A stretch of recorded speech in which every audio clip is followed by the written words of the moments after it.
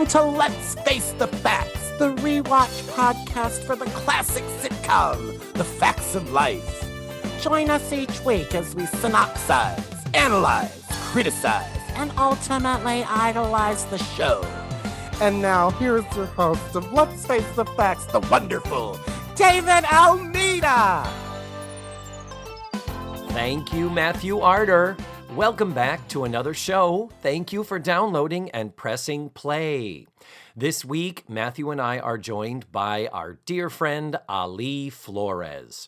Ali is an actor. He is an improviser. He is a stand-up comic, and he doesn't just perform stand-up comedy, he also teaches it. So we thought, who better to join us on this week's episode because it deals with the art form of stand-up comedy. Before we start, a couple of little things. We have a bit of a disaster on our hands, people. As of September 1st, the Roku channel, who is notorious for rotating the seasons in and out of the Facts of Life, they're all gone now. There are no Facts of Life episodes available at all right now on the Roku channel. Thankfully, we do have the ability to watch them on Pluto TV. At the moment, it is only seasons 7 and 8. They are labeled wrong. They're in production order, not in broadcast order. So do not go by the numbers. Go by the titles if you do watch them on Pluto TV. So let's put aside our annoyance with the Roku channel and continue to focus on the positive, count our blessings that at least we have Daily Motion and, for the moment, Pluto TV. And both of those are free. Now let's get on to this week's show. Ali joined me and Matthew to watch Season 7, Episode 16, called The Agent. And the original air date was January 18th of 1986. I think we're ready to jump on in. Let's face the facts with Ali Flores. Ali Flores, welcome back. Yay! It's been so long. It has been. I actually did dig back and look to see when it was. It's been a year and a half since last we discussed this show on this podcast. Holy cow, it's pre-COVID. It was February of 2020. And I was going to say to you, so anything interesting happened since then? No. Nah. I just got some FDA approved ivermectin. So I'm really excited to see how that goes. Rock and roll, dude. Yeah. I wish you luck. Thanks.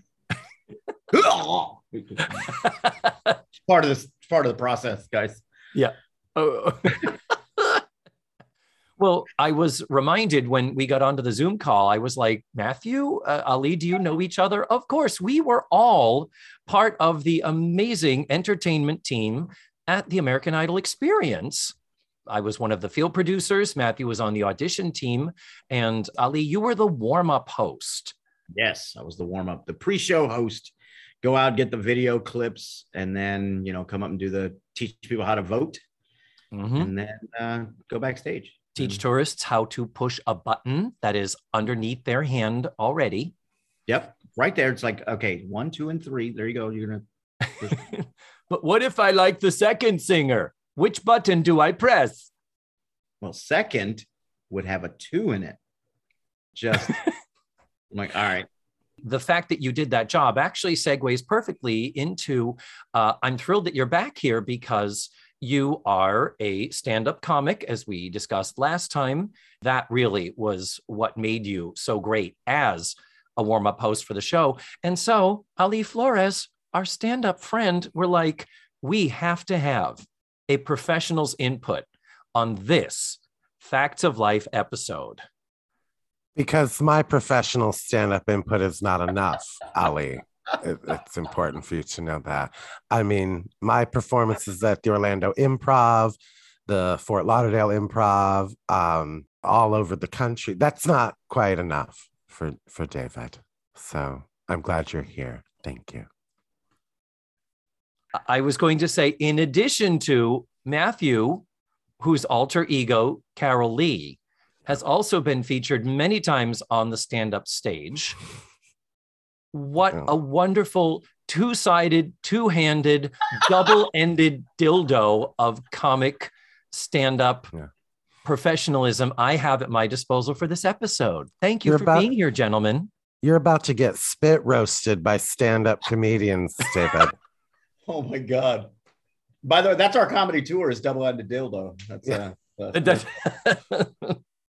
because I'm going to join you. We're going to do it, the three of us, because clearly you can walk into a Spencer's Gifts, make a couple of funny quips, and you are goddamn Tonight Show level material.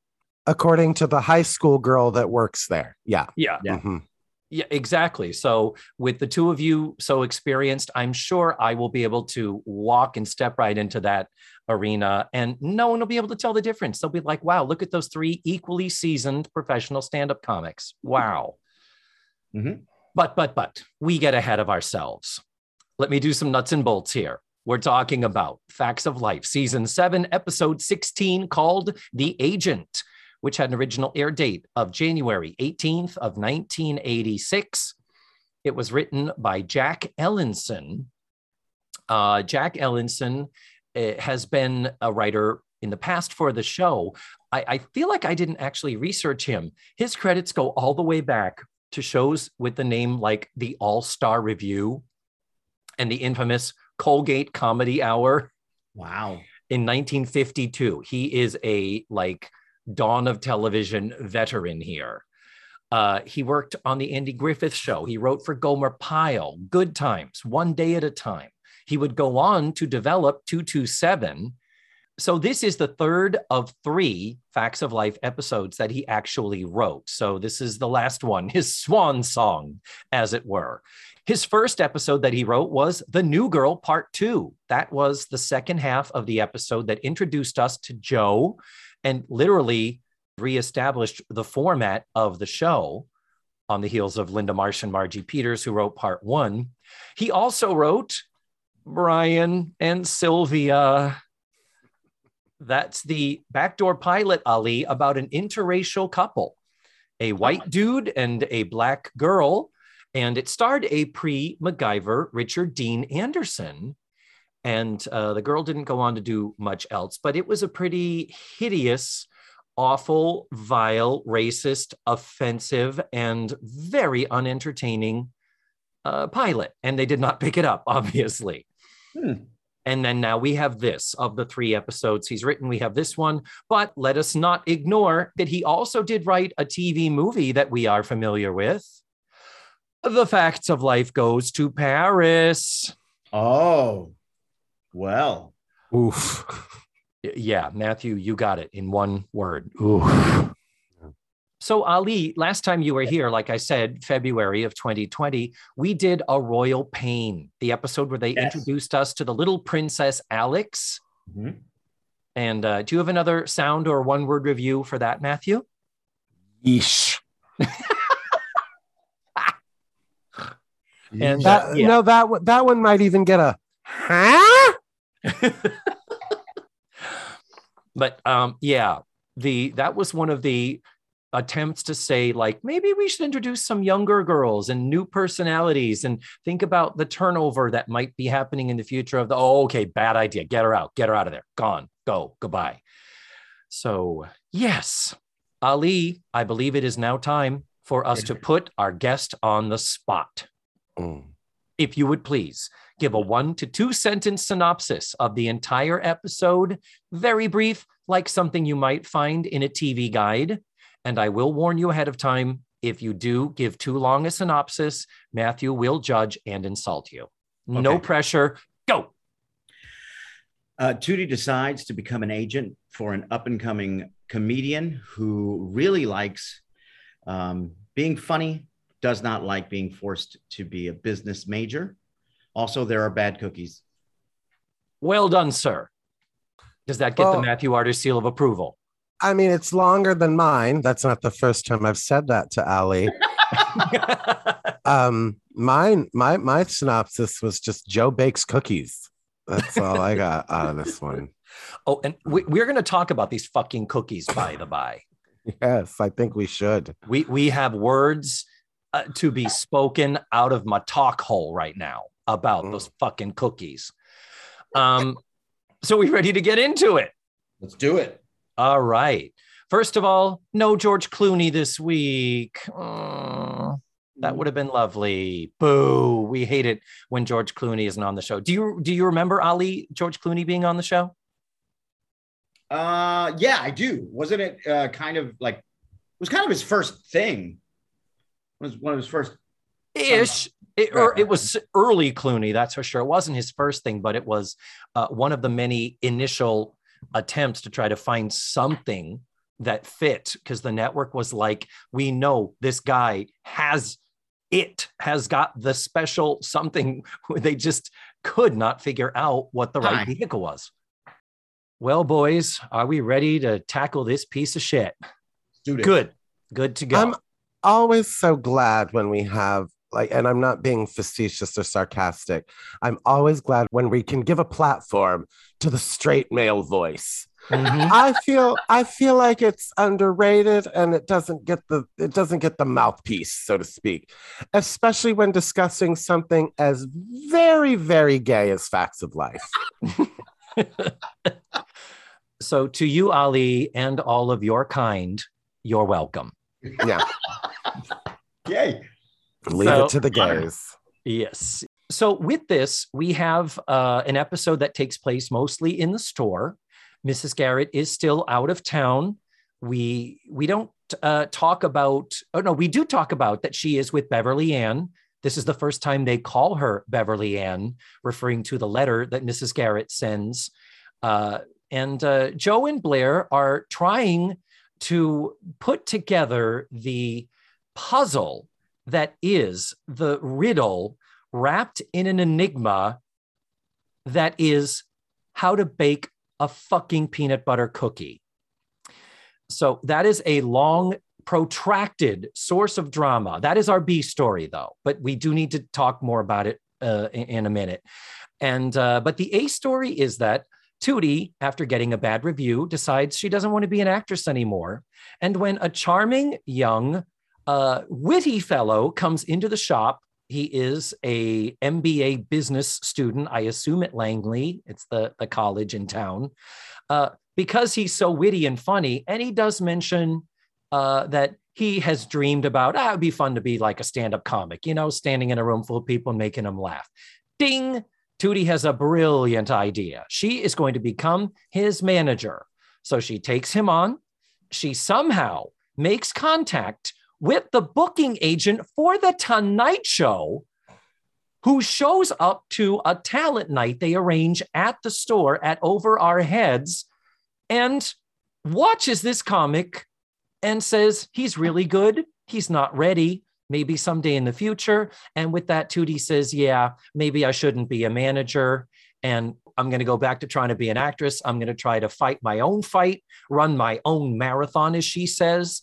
And the episode is over. Well, this was a fun podcast. Good Thanks time. for being here, Ali. Bravo. Bravo. So, yes. So we can now kind of go back and Ali, as the guest, did you make notes? What is the first thing that you want to bring up and discuss in detail? First thing, I am not a baker by any means. I'm not a baker. I like to cook. I like to create some things, but I'm not a baker. I've never really been. I don't own baking pans. I don't know anything. But I can fucking make cookies. Yeah, thank you. They're so. It's not rocket surgery. It's just cookies. No. But by the way, Joe and Blair, you have been working in the cafeteria of Eastland School for Girls, feeding 200 girls 3 meals a day, allegedly, for what, 4 years now? Seasons 2, 3, and 4, 3 years at Eastland School, and then seasons 5 and 6 at Edna's Edibles, where you were fucking rolling out croissant dough. And you can't figure out a peanut butter cookie, a half a cup of peanut butter, half a cup.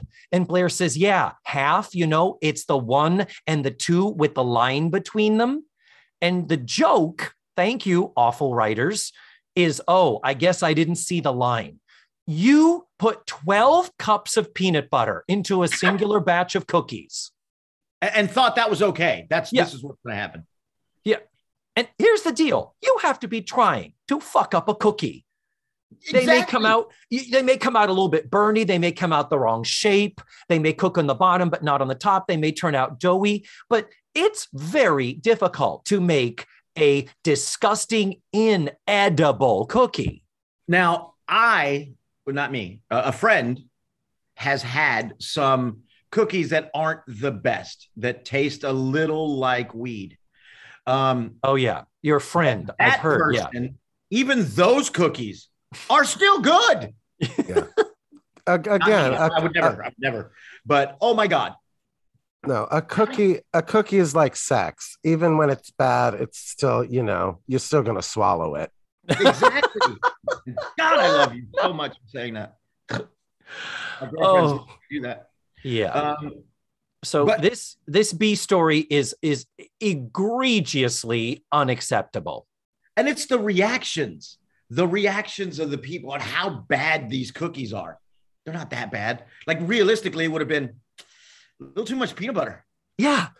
Yeah. Like, and is there such a thing as too much peanut butter? Like I would have taken like a teaspoon of salt or a half a teaspoon of salt. Oh, I missed the thing. So you put 12 teaspoons of salt into these, then they are unedible. There you go. 12 cups of peanut butter are just going to make them more delicious. Agreed. These are called peanut butter explosion cookies.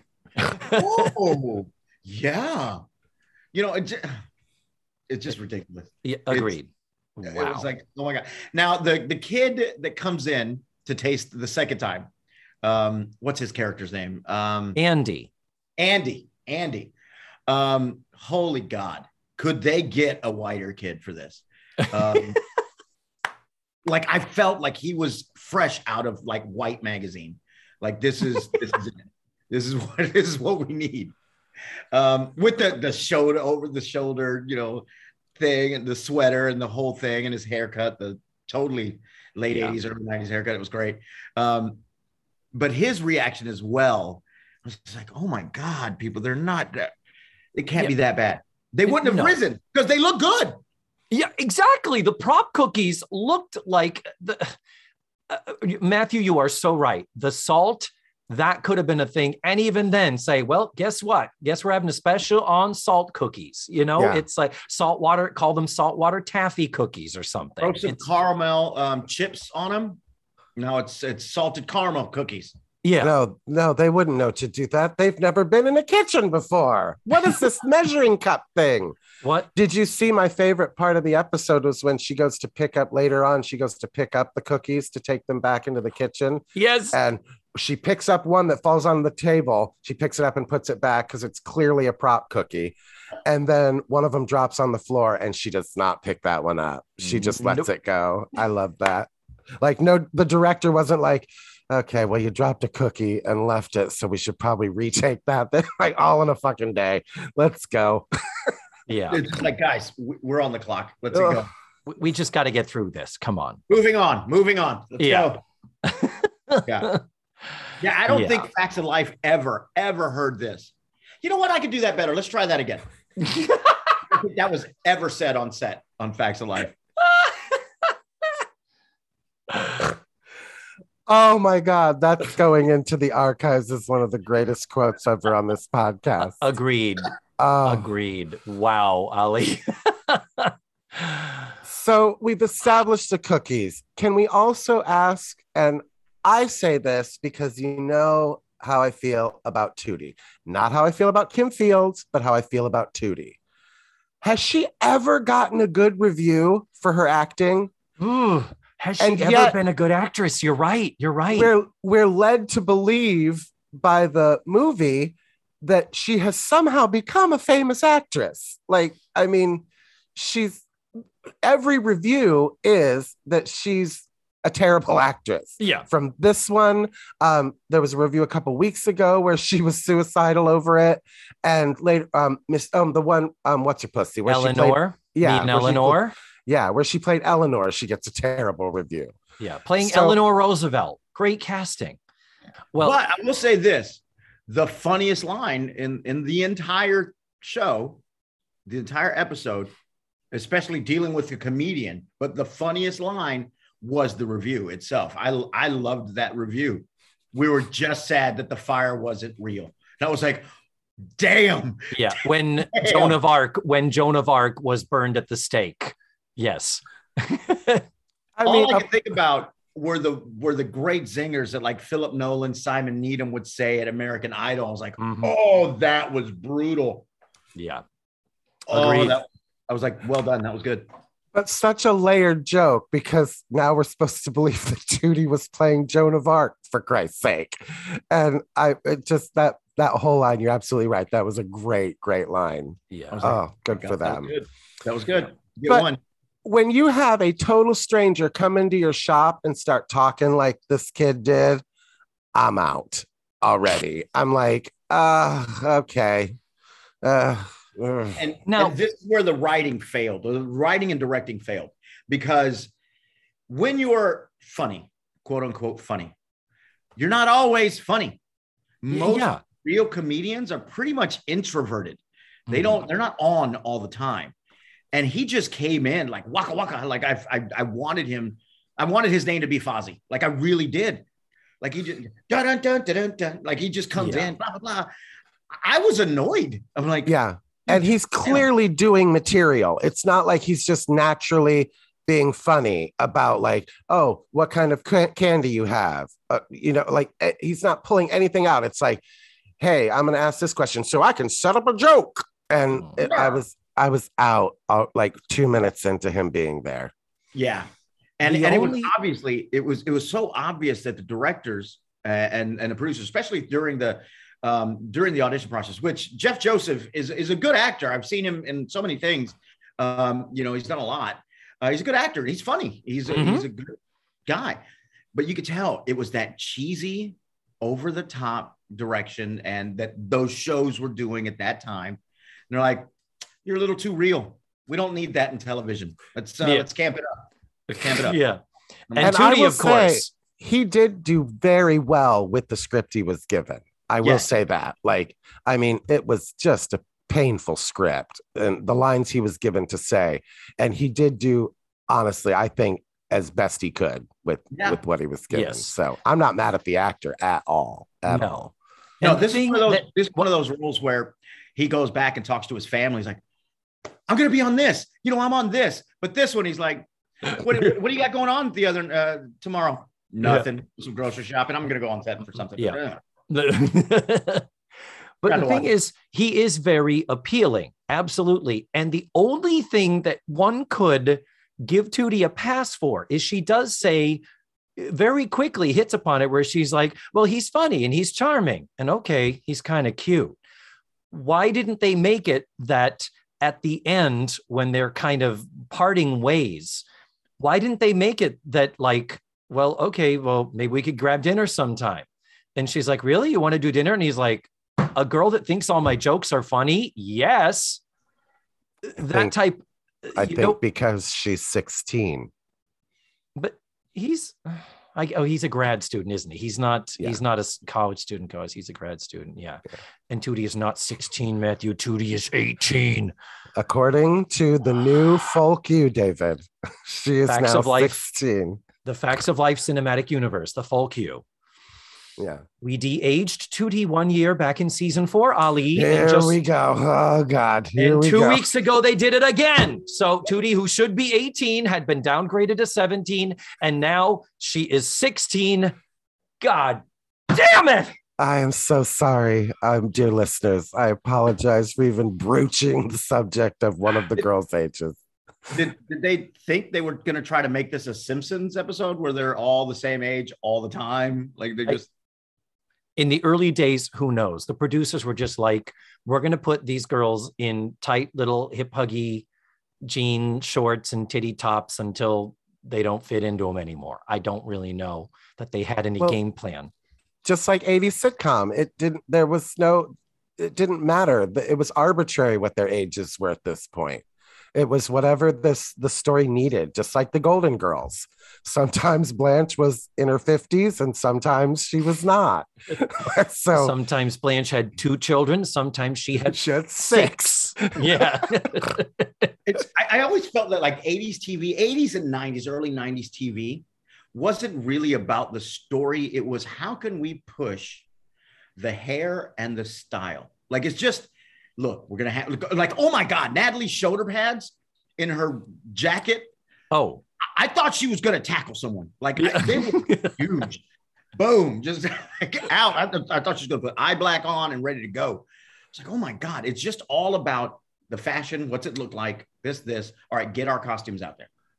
And ridiculous to see now, but admittedly, they did look amazing at that time. I mean, so it's like watching the Brady Bunch and you're like, oh, nice plaid shirt, Greg. And, but one thing that made me laugh, his name is Robert Davis. The comedian's name is Robert Davis. That's my grandpa's name. Shut up. No. That's great. Did he go by Bobby as well? Did somebody make him change it to Bobby?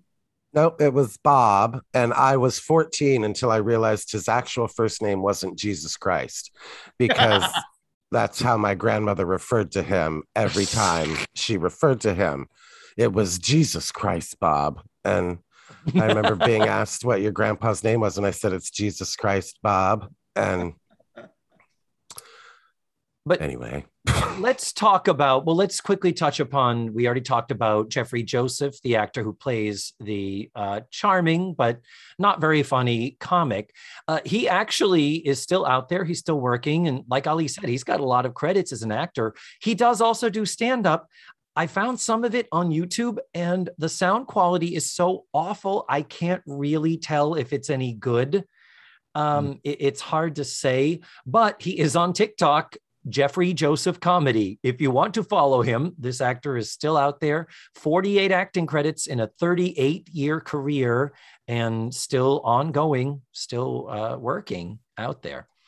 I was wondering about that because like we've wondered this before with when Jerry Jewell was on, if the stand-up portion of the show was actually written by Jerry Jewell or if the writers gave her that. So I was wondering if this was his stand-up act, because I mean, it was 1986 and I mean, he's full on doing race humor. I mean, you know what I mean? Like a very G-rated Eddie Murphy race humor. Like, so I'm going to say no. I'm going to say it was not his material because of his delivery. The delivery was, for me, like I teach stand-up. So one of my biggest things is it's got to be from you. It's got to be your stuff. You can't one of my exercises I tell my students, like, this is your homework for the week. Go get 3 minutes of your favorite comedian, write it out verbatim, and then perform that for me. But I don't want to see an impersonation. I want to see it like you got a script. This is your act and just do it your way. And I said, nobody killed it. I said, you had proven material, but nobody killed it. Why? It's not yours. You didn't hone it. This wasn't yours. It didn't come from your bones. So his performance, especially in the beginning, was very, I'm reading someone else's script. And I was like, oh, this is why this doesn't work, because it's not someone's act. This is a writer throwing in what they think a stand-up comedian should say. And I was like, this is falling flat. Yeah. That's such an excellent point, Ali. Thank you for that. Well, continuing with this instruction of stand-up, I listen to a lot of podcasts of stand-up people, and I've heard the same thing. It has to come from you, and the journey to the material coming from you is a long one.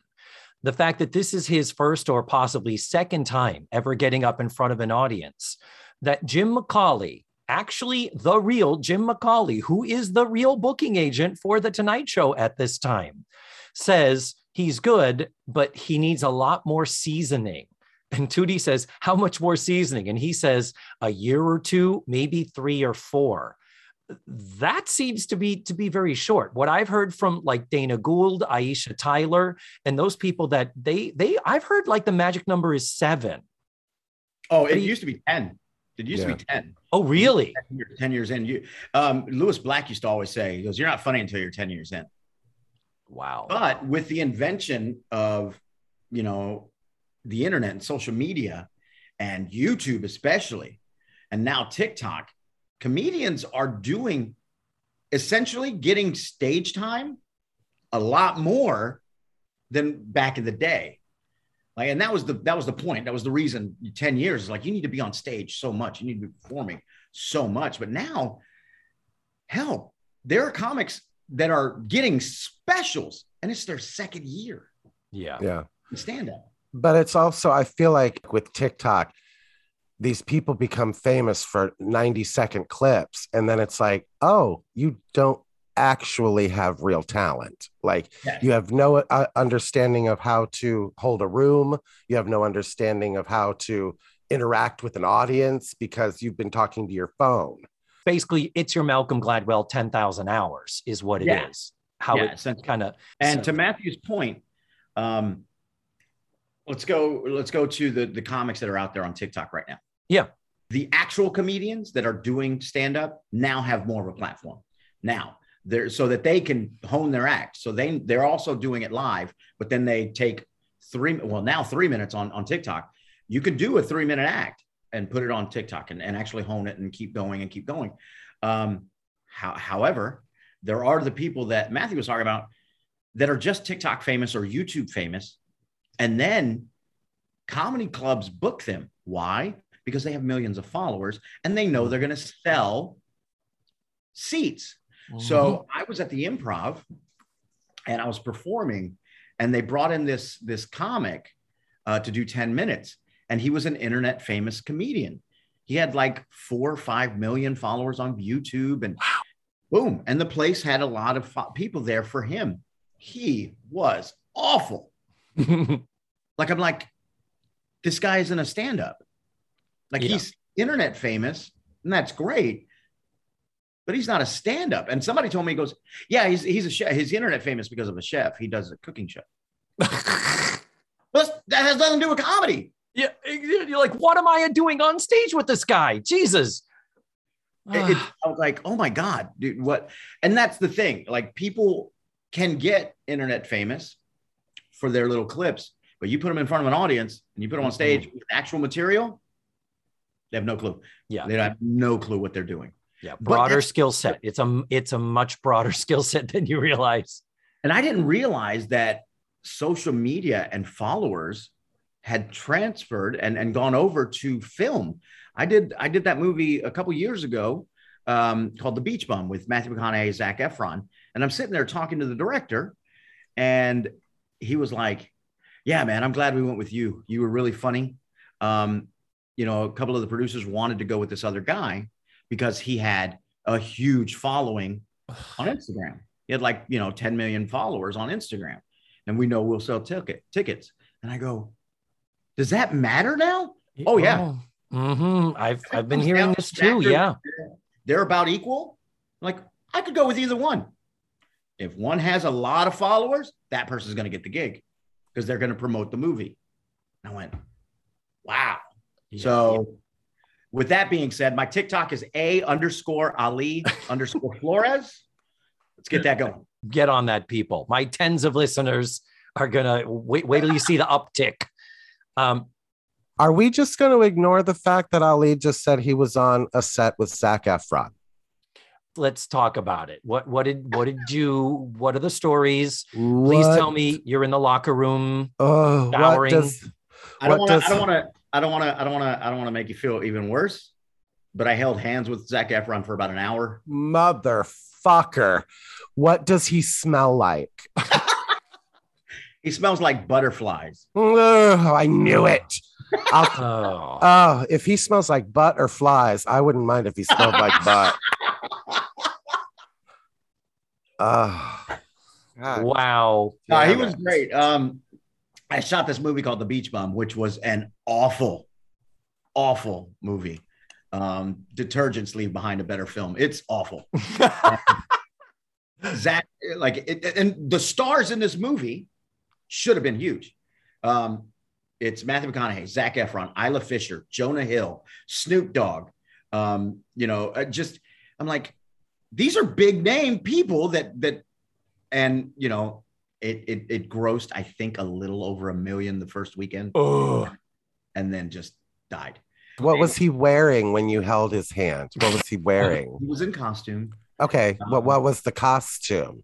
He was like a stoner guy. We were all in rehab. Mm-hmm. So we had like this stoner skater type vibe outfit. And it's crazy because I was in Miami the night before. I was supposed to be on set, and I get a call in the morning. They're like, hey, can you get here now? Yes, Zach, I'm on my way. I'm like, I guess. Why? Well, the director wants you to put you in more scenes. I'm on my way. So I get there, and literally they rush me from my car, sign my contract, give me the hair and makeup and wardrobe, and boom, they take me out. I meet Matthew McConaughey. They're like, hey, you're going to be doing the scene with this guy all day. We're going to be doing some stuff. Like, great. And I get to set, and they're about to do the Serenity Prayer. And they're micing me up. And the director's like, Ali, say whatever the hell you want. You're an improviser. You do what you want. Matt and Zach have been told to go. They'll play whatever you want to do. So I get it, and I'm sitting there, and they put me right next to Zac Efron. They're like, all right, everyone, we got to go hold hands. We're going to do our prayer. So we're holding hands. We're doing this stuff. And I was like, I don't know this prayer. Shit. So I'm sitting there, and we're talking, and we're doing this. So after about 4 takes, Zach looks at me and goes, I'm Zach, by the way. Hi. Hey. I love you. I said, hey, I'm Ali. And he goes, I figured since we're holding hands this much, you should know who I am. Oh my God. I said, that's great, bro. So what was he wearing? In my mind, nothing. Oh, well, yeah. Wow. But like, I was like, you have the softest hands. I said, these are nice. They're good hands. And he goes, I don't know if that's a compliment. And I go, no, it is. It means you moisturize, you take care of yourself. It's nice. He goes, it's a weird conversation. I go, a little bit. So was he in a tank top? It was like baggy skater clothes, and he had like was he shirtless? No, he wasn't shirtless.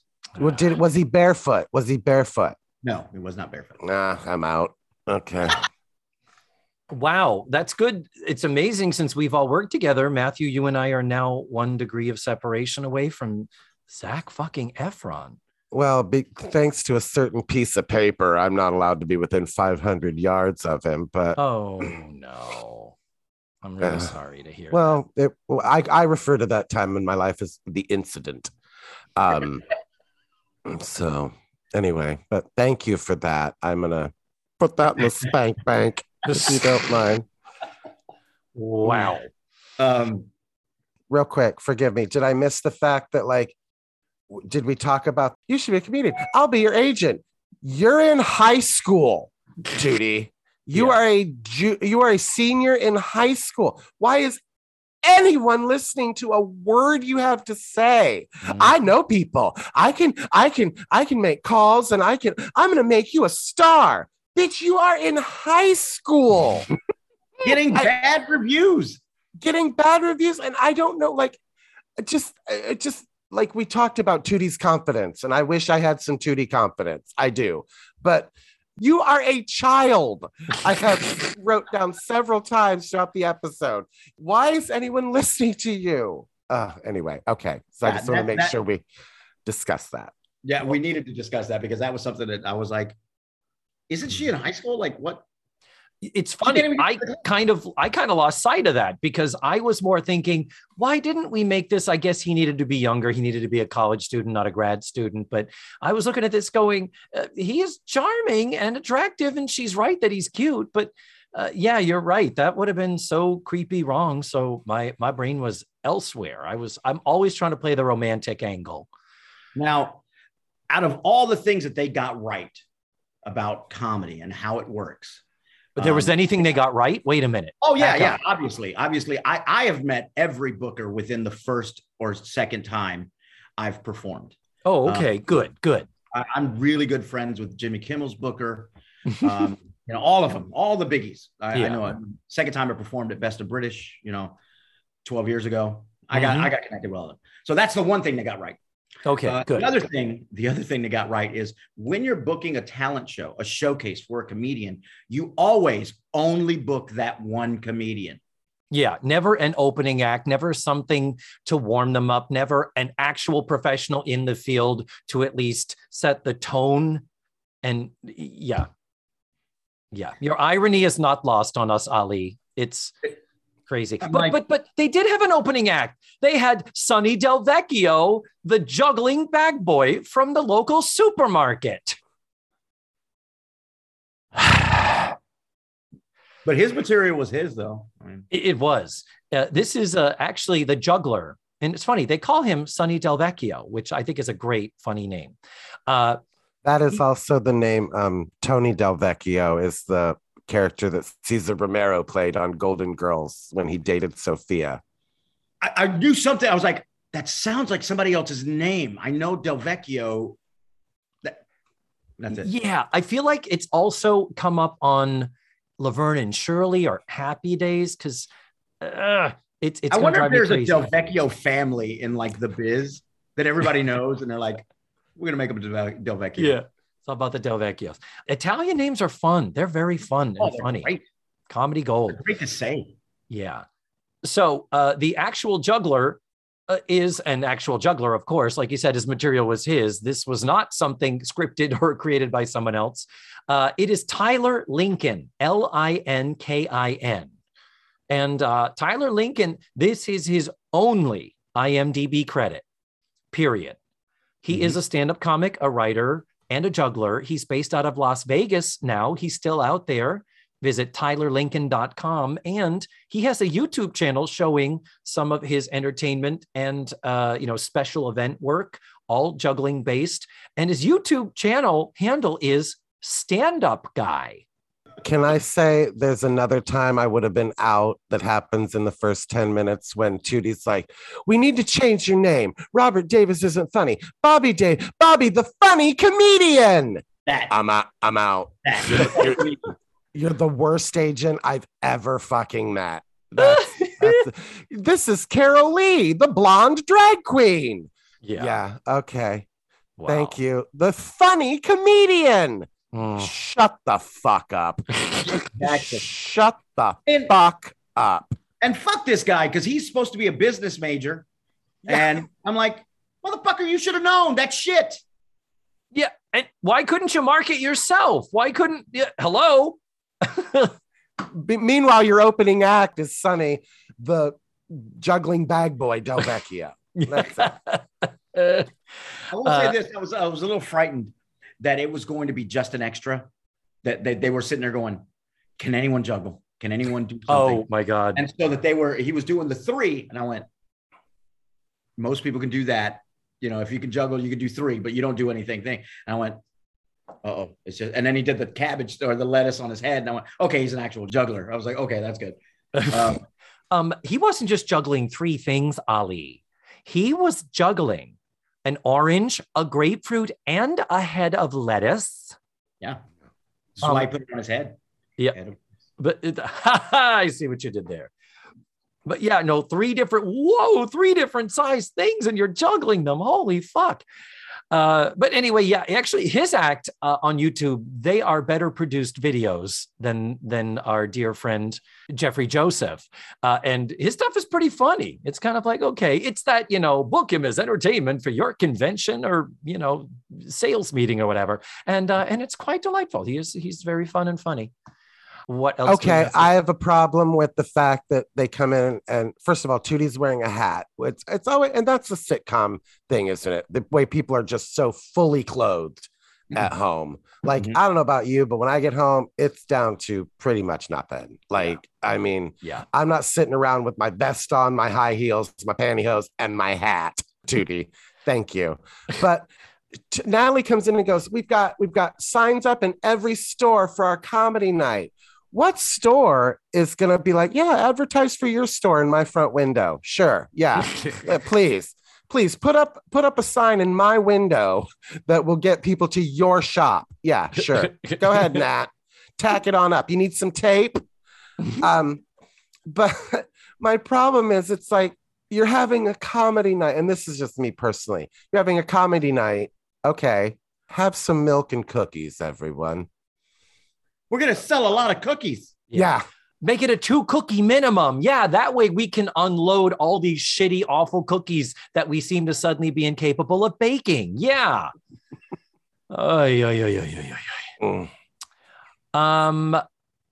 Just getting back to his actual act. We're saying it's in generalities about his act is not good out there. Talking about the race humor that he's doing. He's talking about being the first Black man to go to prep school. And he says, so I walk in and they're all, what? What's this guy? I'm pretty sure I ordered a Negro. That's the punchline. And then he talks about the radio station at his school, WASP, brought to you by Anglo Sheen. And then he does a white person rap. Oh, rap in the 80s.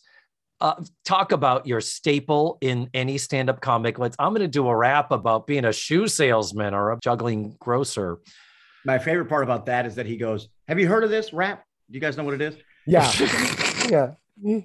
But I did love the way he like stopped him. He's like, stopped him. And he's like, no, I can already tell that's white people clapping. You're clapping like, look for the union label. I thought that was pretty funny. I mean, yeah. You do that in your act, Matthew. You do that. No, not on 1 and 3, dear. Right. No, on 2 and 4. We don't clap on the 1 and the 3. Yeah. No. Yeah, it was, I could actually, I kind of dug his material, a little bit of his material.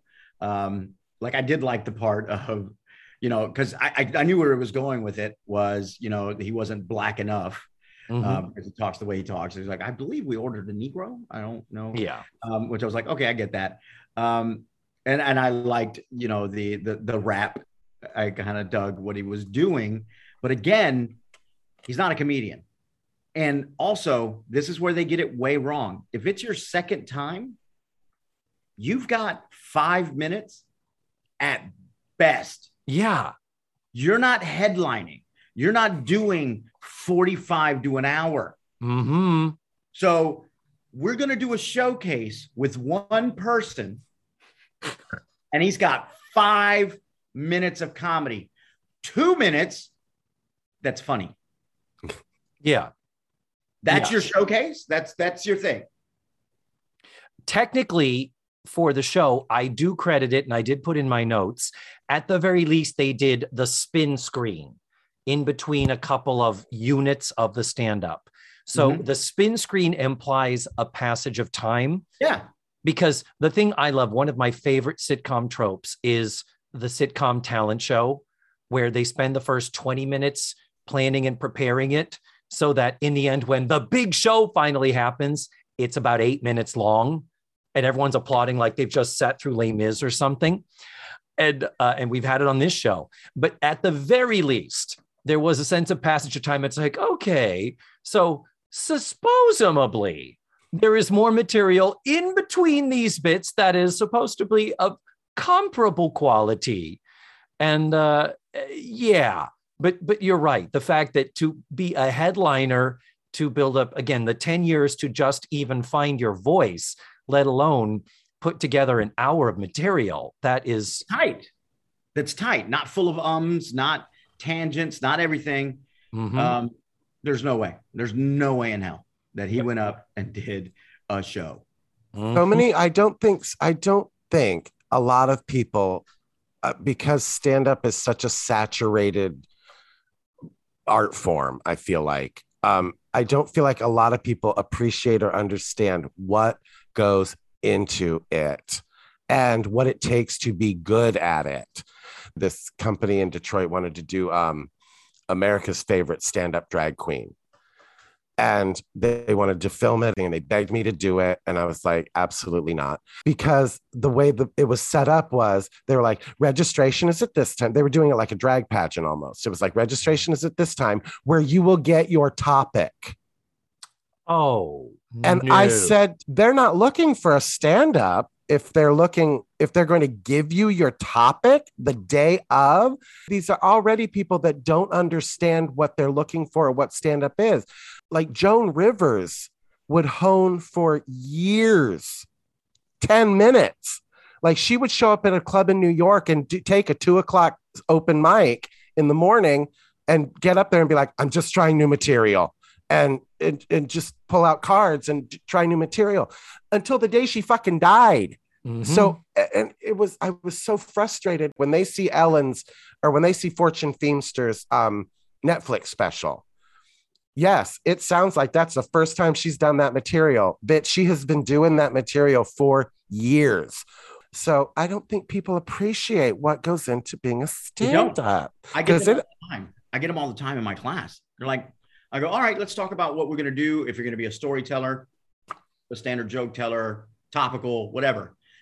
And I'll get students that are like, and I'll ask them to write out a personal story. I said, I need you to write me a personal story, something that happened for you, grade school, personal story that happened. And I'll get them and I go, where's your thing? Oh, I just put the bullet points. I know the story. I go, nope. That's the assignment. You have to write it out. No. I know how to tell it. I guarantee you fucking don't. Yeah. You know how to tell it to your friends and family, and they appreciate it and are very lenient with you and aren't going to go, I'm fucking bored. Mm-hmm. Don't know how to tell it on stage. One of my favorite stories, I think it was Christopher Titus. He talked about it when he first started. He was in high school and he's working at a club, at like a Catskills, like a Poconos type of resort as like a busboy. Like he was just cleaning dishes and he saved enough money to go to the comedy show. Mm-hmm. And he saw the comedian and he said he was dying. And he did 15 minutes of crowd work and improv with the audience. And he said it was hilarious. So much that he's used the rest of his money to get the ticket for the very next show that same night. I just wanted to see what he was going to do for that improv.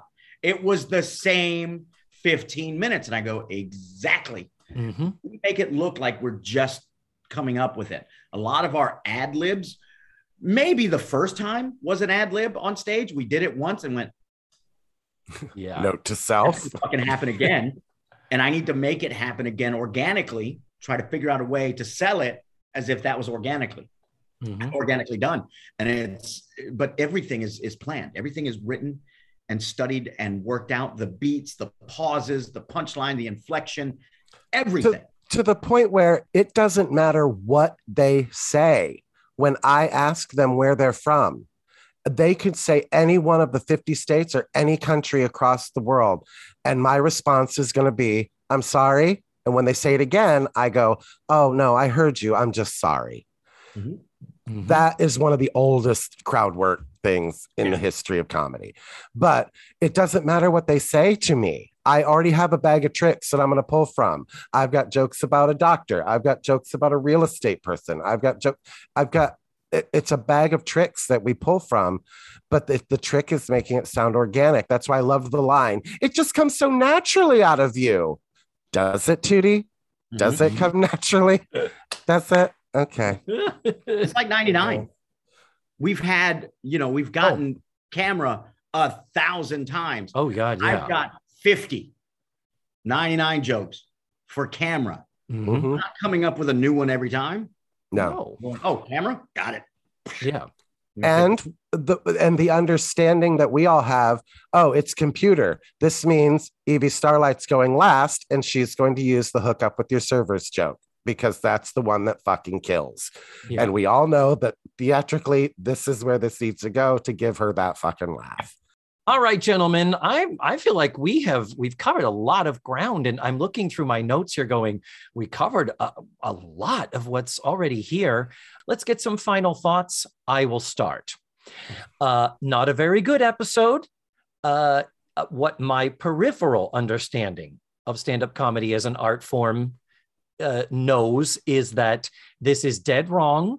And, granted, it may be asking too much of a group of comedy writers in a writer's room in a sitcom to understand the world of stand-up comedy. What possibly could they know about it, and how could we expect them to? Really? So for that reason, I chalk it up to ignorance and not malice, and I give this episode a very low B-, high C+. Wow. Matthew, your final words. I think, again, it is a fun, out of non sequitur, 1980s sitcom episode. Wackiness ensues. And Tootie is just, especially at the end, when Tootie is like, I've ruined an actor's career. It's all or nothing with her. And she's just, the character's just reeking of immaturity because it's like, I've gotten one bad review. I'm never going to be an actress again. And then, this guy isn't being booked on the Tonight Show. I've ruined a man's career. Fuck off, Tootie. Like, go back to senior. Don't you have some biology homework or something to do?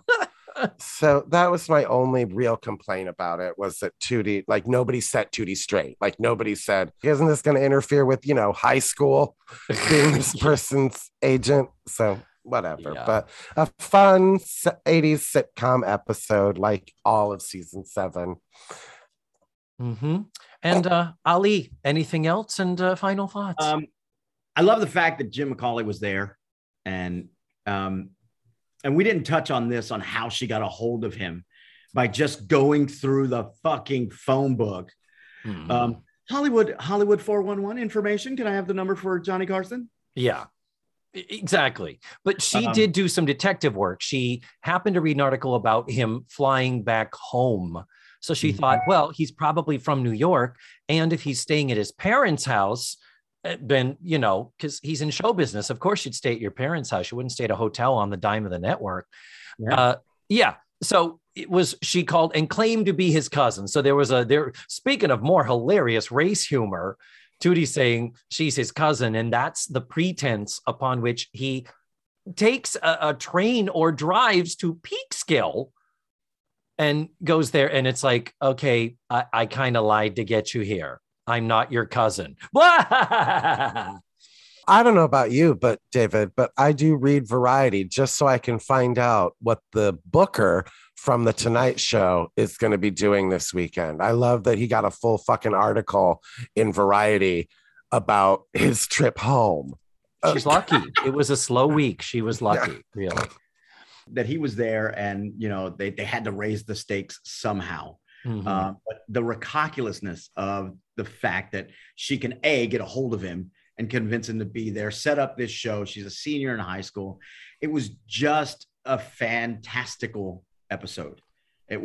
Everything was just fantasy. The fact that they can't make cookies, the fact that we've got a comedian that's getting a shot for the Tonight Show, and this is only his second time. The fact that they put together a show, the fact that Joe plays the piano.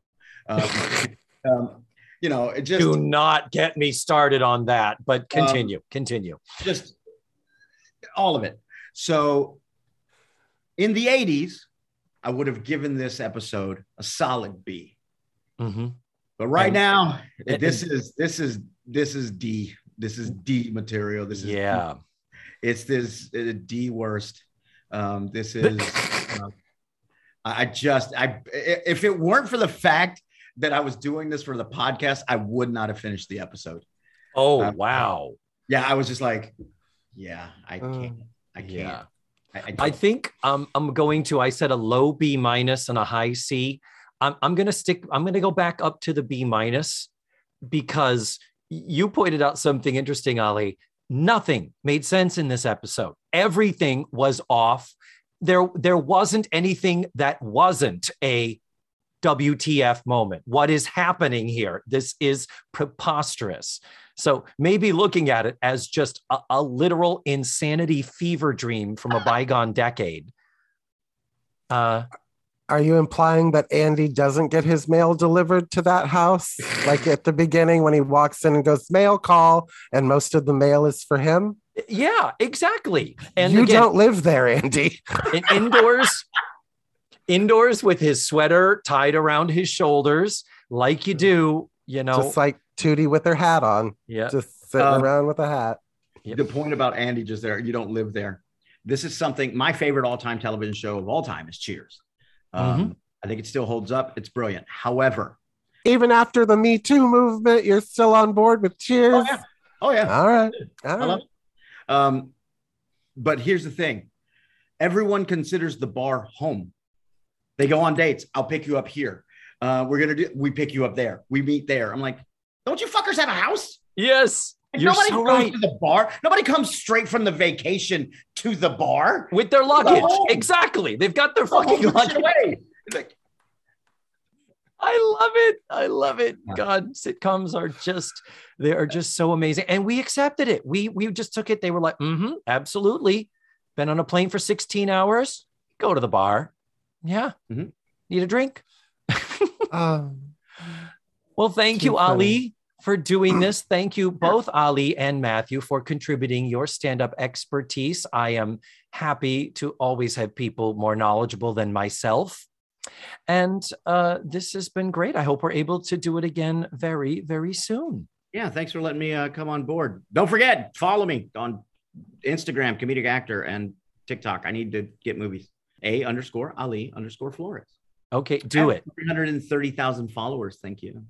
Oh, wow. Very nice. Wow. Well, if my tens of listeners start following you, you're probably going to get a stand-up gig in front of a shimmer tinsel curtain in a Spencer's Gifts. Yes, that's the dream. Isn't it, though? Thank you, my dear. Again, smooches and goodbye. Mwah.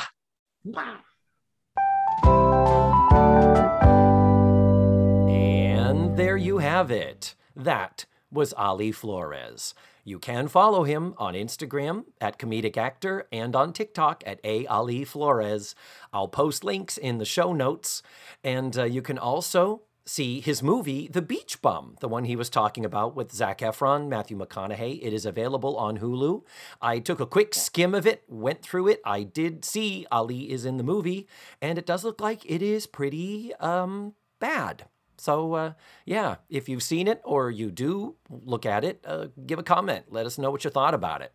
Now, a couple of extra points I didn't get to make. Number one, when Bobby first comes into the shop and Tootie is greeting him, Natalie is there too.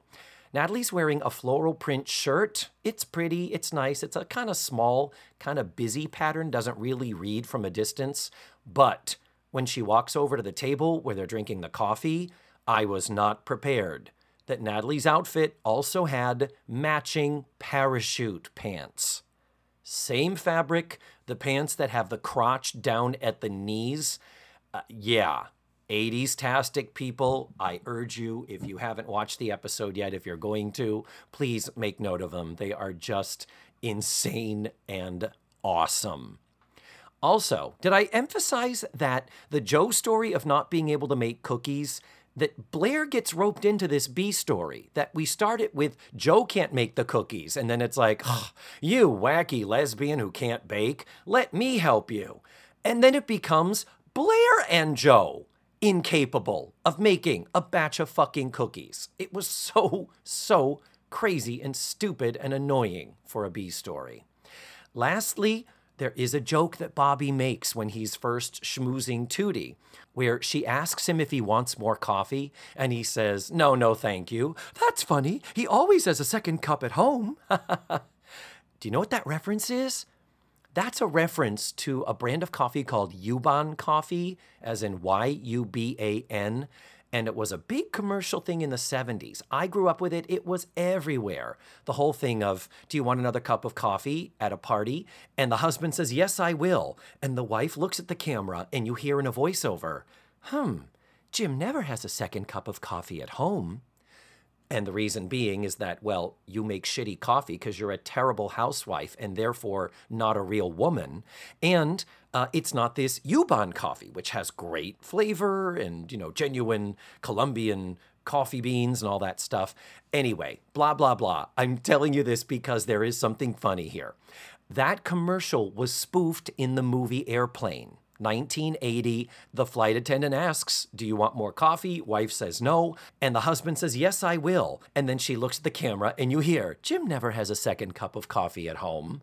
Ha ha ha. Referential joke, humor, that's fine. Later, as the plane is starting to experience turbulence, the husband starts throwing up violently and loudly in his throw-up bag.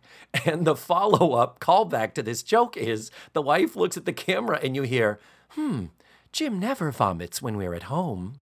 I mean, funny, hilarious. I laughed at that in 1980 when I sat in the movie theater and watched Airplane. What I did not know, and what now, I was today years old when I discovered 41 years later. That actress is the same woman that was in the commercial. They cast it the same. Did not know that. Never got it. The reference, the joke was good enough. It could have been any actress who did it, but the extra layer of, oh my God, that's her. So I'm going to put videos of it up there, all on YouTube. I'm going to put them on the episode's webpage. And I'm aware I'm nerding out over a very teeny, minuscule thing, but you know that's my style. Anyway, I just wanted to share that, and it's very, very fun. And God knows what a trip down memory lane to look at those old coffee commercials. Man. Next week, we're going to be watching Season 7, Episode 17, called The Reunion. You can watch the show for free at dailymotion.com and on Pluto TV. I will post the links in the show notes and on this episode's webpage. And next week, we're going to be joined by Sarah French, returning to the podcast.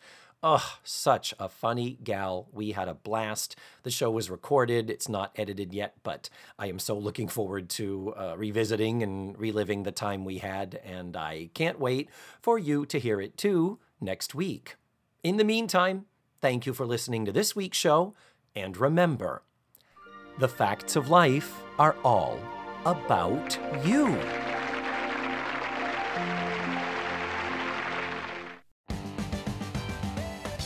Let's Face the Facts was created, produced, written, hosted, and edited by the wonderful David Almeida. Our theme song was beautifully arranged and recorded by Ned Wilkinson. Please visit FaceTheFactsPod.com for supplemental photos and videos, links to social media, and ways that you can support the show. And don't forget to subscribe, rate, and review. This is Matthew Arder saying tune in again next week for another thrilling episode of Let's Face the Facts.